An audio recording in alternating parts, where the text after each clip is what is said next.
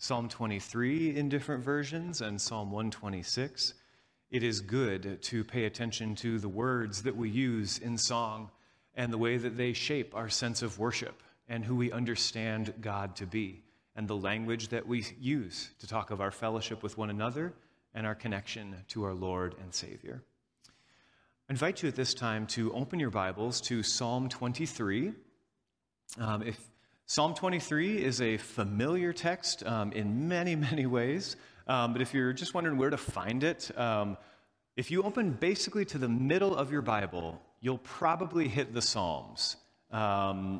Maybe you'll end up in Proverbs, that's a little bit to the right. You could end up in Isaiah, a little bit to the left, but usually you'll hit the Psalms about in the middle. And then Psalm 23 is our text for this morning. This is a text that even is popular at a secular level. There's plenty of movies, a handful I can think of, where you hear this psalm read in the background of a funeral service. It has a familiarity to it, which makes a challenge for us this morning as we read it together to hear it fresh, to remember all that we know of it, and also to come to it with fresh eyes and to ask, God, what would you speak to me from this text today? In addition to all the ways in maybe this psalm has spoken to you again and again throughout your life. There's also, just a note, sympathy for the preacher. There is far too much written about this psalm to capture in one day. I mean, I guess we do have a long weekend, but I think you all want to go home for lunch too.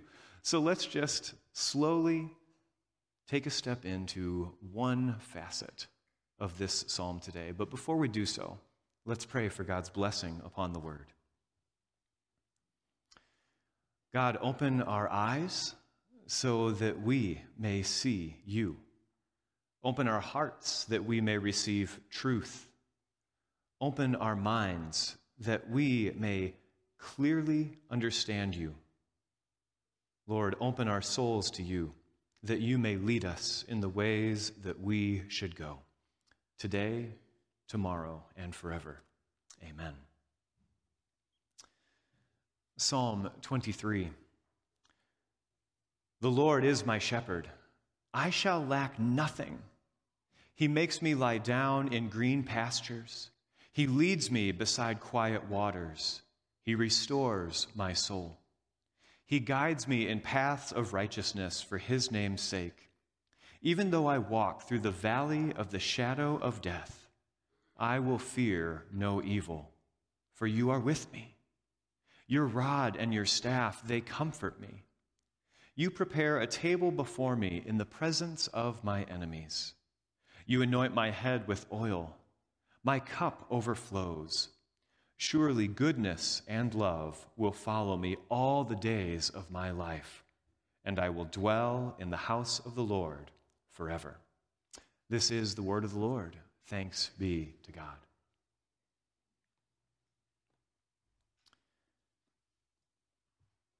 Some of our simplest questions can also have some of the most complicated answers.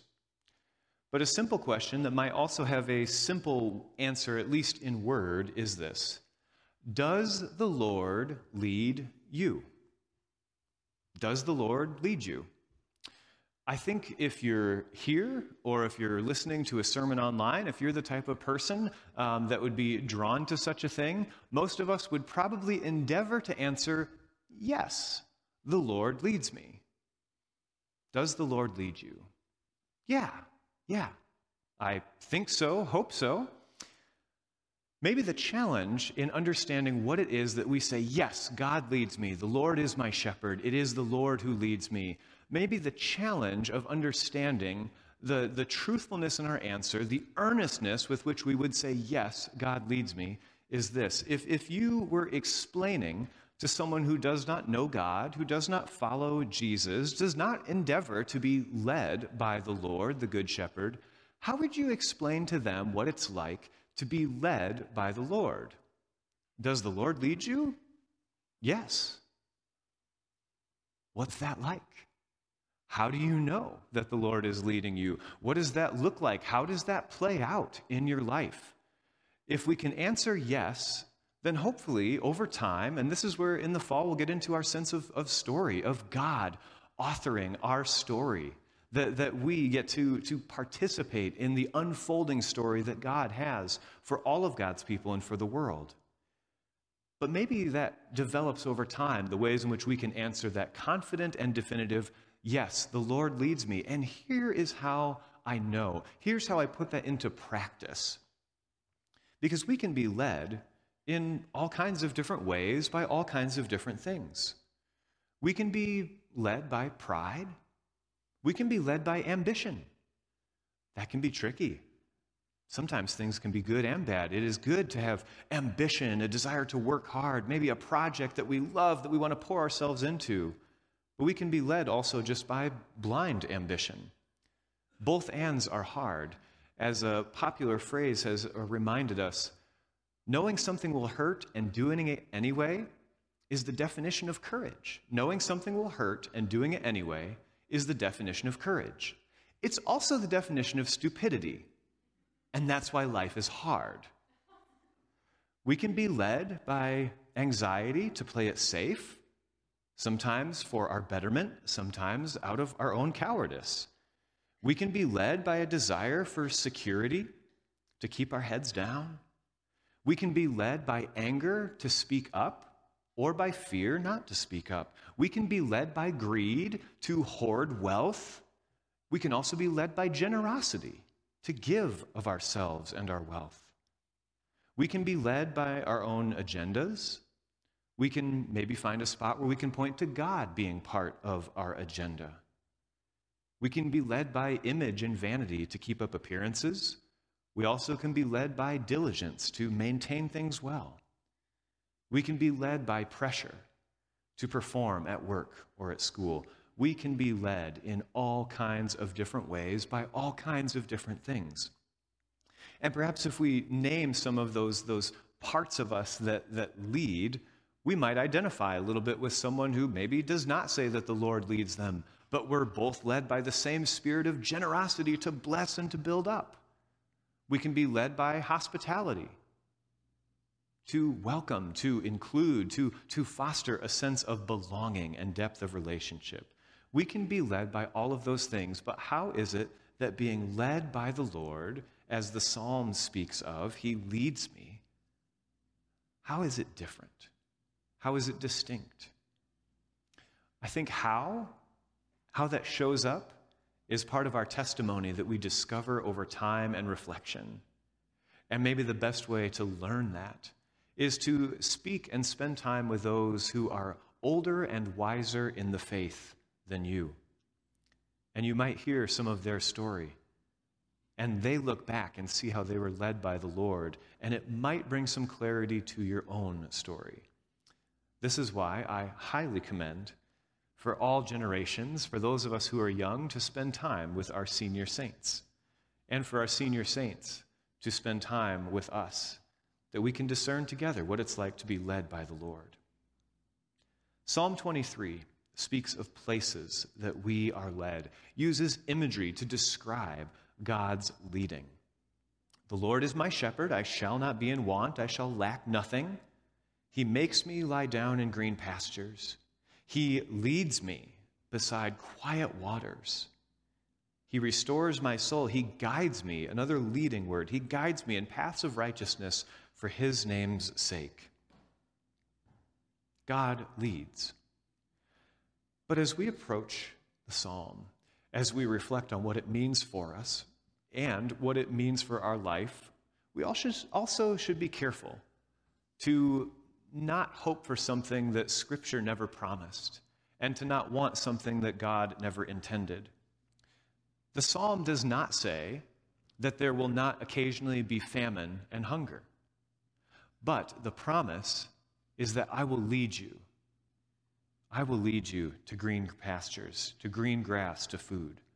The psalm does not promise that life will not occasionally be turbulent and disturbed and mixed up, that it won't occasionally be difficult and tumultuous. But He leads me, the Lord leads me beside quiet waters. God does not say that you will never be tired, exhausted, worn out, burned out, on the edge of losing your mind. But the promise is that he will restore our soul. God does not say that the path will be easy or even a guarantee that it'll always be simple to know what to do. And yet, we are told that he will lead us in paths of righteousness for his name's sake.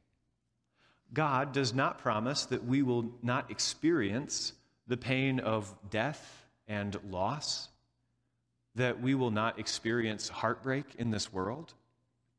And yet the promise is that though I walk through the valley of the shadow of death, the darkest valley, I will fear no evil because, not because of my great courage, but because you are with me. Your rod and your staff, they comfort me. So if life is good, if life is abundant, it doesn't necessarily mean that that's the fruit of God's leading, though I think it can be. But hard times will come, but being led by God is a matter of where we find ourselves, even in the midst of the presence of our enemies. God did not promise that we would not have enemies or that we would make friends with everyone we met, though Jesus did call us friends. But rather that even in the presence of our enemies, a table will be set before us. In short, God didn't promise things that would be easy, but God promised to lead us and to be with us, even in the midst of it all. Life is hard, stressful, confusing, and occasionally overwhelming. But God is in the business of letting us catch our breath and then be sent in the right direction. Eugene Peterson puts it that way, that God lets us catch our breath and then sends us in the right direction. We are people who are to be led. Now, this is Labor Day weekend, after all. Labor Day weekend being late 19th century labor bargaining to make sure that there was a national holiday. And so it is actually a day to rest from our labors. It's a weekend, really. It is a holiday season that is a time of cessation of rest, of work, so that we may rest.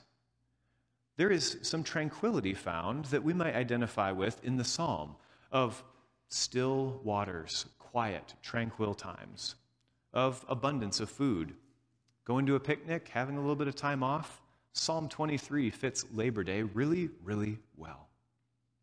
And of all the things that we need in life, we need space to listen to God so that we can be led. And if that space does not exist, if that ceasing of work does not have part of our life rhythm captured within it, it will be very hard for us to be led by God because we're not listening or looking. When we think about breaking God's laws, thinking about the 10 Commandments, breaking the top 10, usually we think of the things that we shouldn't do, like, don't murder someone. And in fact, Jesus would say, and don't even speak harshly or think bad about them in your heart. Don't commit adultery. Don't get tied up into all of that. But also to remember that if we don't take Sabbath, if we don't take rest, at that point also we are breaking God's laws. That it's in the same set of commandments as murder and adultery is to honor the Sabbath, to keep it holy. So if rest is not in our life rhythm, if Sabbath does not find its way into our life patterns, we are breaking God's law by not resting. Because when we rest, we find the space to be led by God. Not just in patterns of laziness, and it's okay, I think, occasionally to binge watch a show, but that will not bring the wholeheartedness that God intends for us. That the cure for weariness is not rest, but wholeheartedness, is a quote from G.K. Chesterton.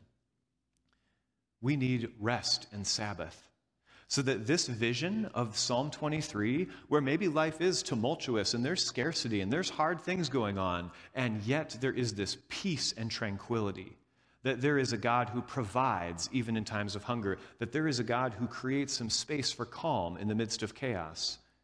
Without Sabbath, we will not be led in this way. There will always be 100 things asking for our time.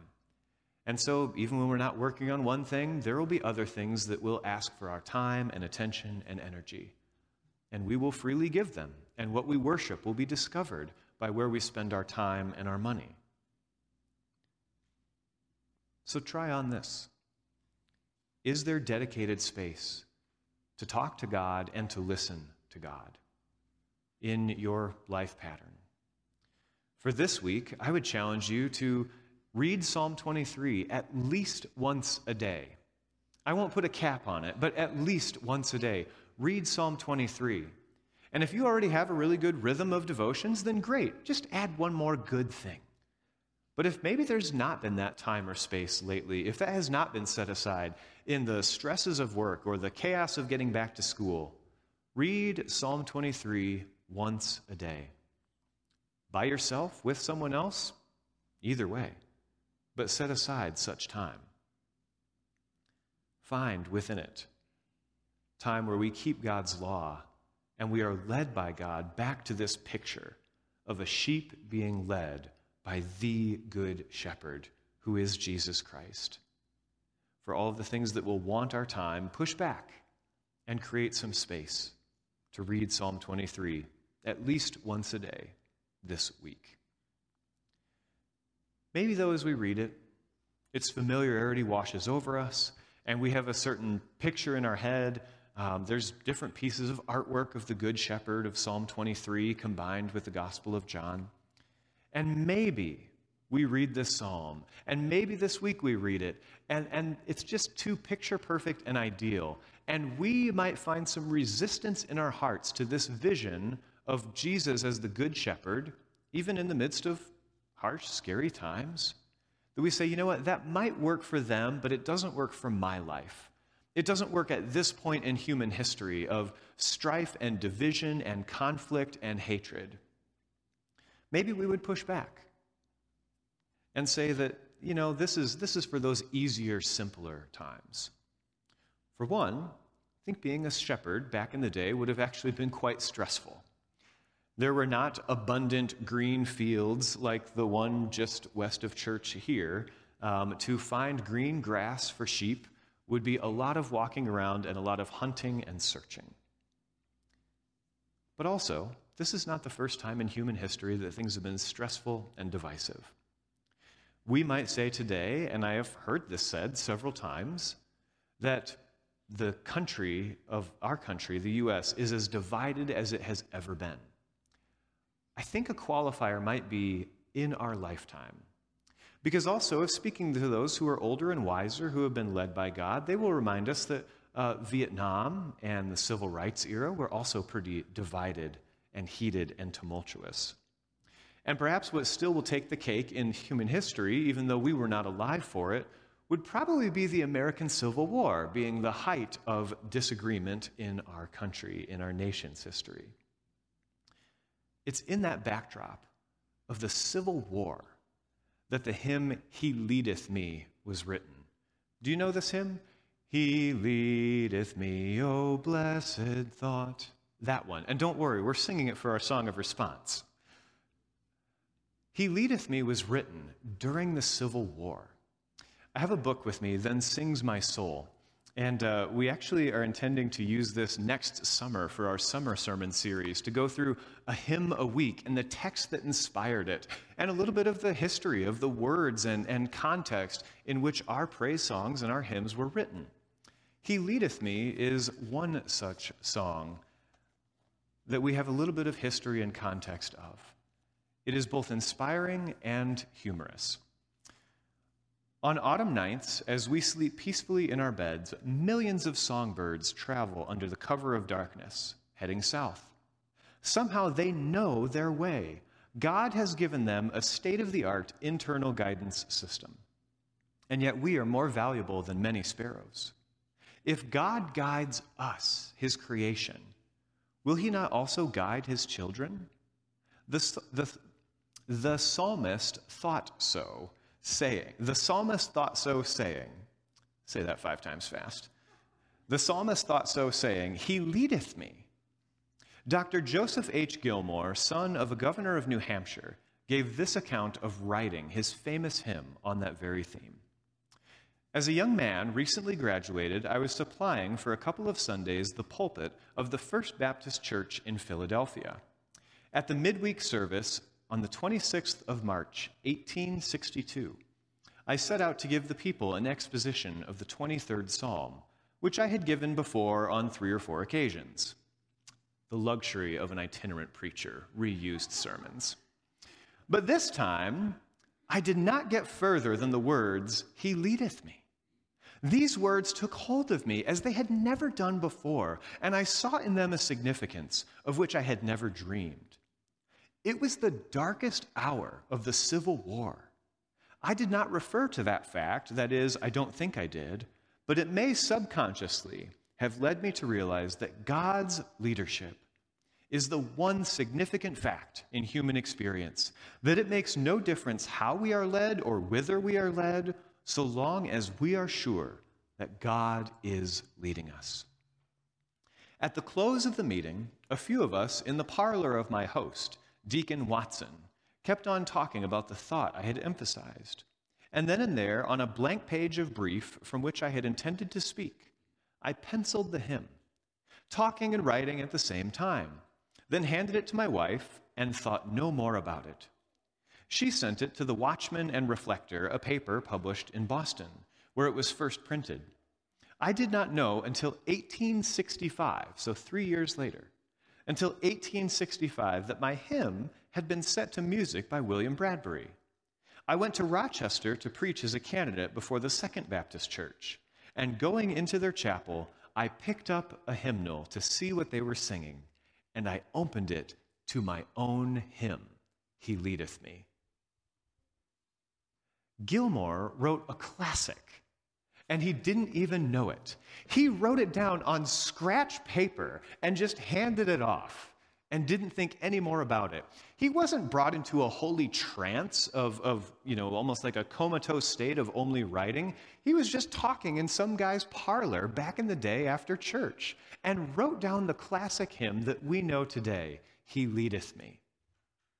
That humors me to no end. And so whenever you write poetry, I recommend that you give it to someone wise, because you might have just written a classic. But also, what grabs my attention in this is that Gilmore wrote this in the height of the Civil War, when things were bad news all the time, when there was division and hatred and faction. And it is in that moment that God spoke so clearly to that one phrase in one psalm, in a whole collection of psalms in one really big Bible, "He leadeth me." And that the Holy Spirit grabbed his attention on that one piece, "He leadeth me." That it would bring such comfort and such peace even in the midst of tumultuous times. And so, my dear friends, does God lead you? Yes. Of course, that is what we endeavor to always say yes to. And always, hopefully, as our testimony grows and as we understand our story, as God writes our story, is also evident to us. But perhaps "He leadeth me" gives us a clue into what it looks like to be led by God. That there is a peace found in devotion to Jesus. That there is a comfort that is discovered in God's presence, that there is a shelter and tranquility in the midst of storms that are found when we have the assurance that God is leading and that our faithful response is to follow, to listen with our ears, eyes, and hearts, to make space for holy rhythms of Sabbath rest, that we can spend time with God to invest and to allow God to invest into us. To know that it can be true and always unfolding, "He leadeth me." And so this week, friends, read Psalm 23 at least once a day. Make the time for it. Make the space for it. Maybe occasionally will be a rushed through read on your phone in the school pickup line. I'm not sure. But even then, is that not better than not reading it at all? "He leadeth me." May the Lord lead you in the midst of whatever stress and trials that you are facing in this moment to green pastures, to still waters, that your soul may be restored, that you can catch your breath and be set in the right direction by the Lord who continues to lead us. In the name of the Father, Son, and Holy Spirit, amen. Let's pray. Jesus, you are the good shepherd, and you promise us that your sheep will know your voice. And so, Lord, we, your sheep, we, your servants, we come to listen with our hearts, that we may know your voice, that we may know your leading, that we may know that you are leading us when we have an inner peace that cannot be taken away by external circumstances. Help us to know your voice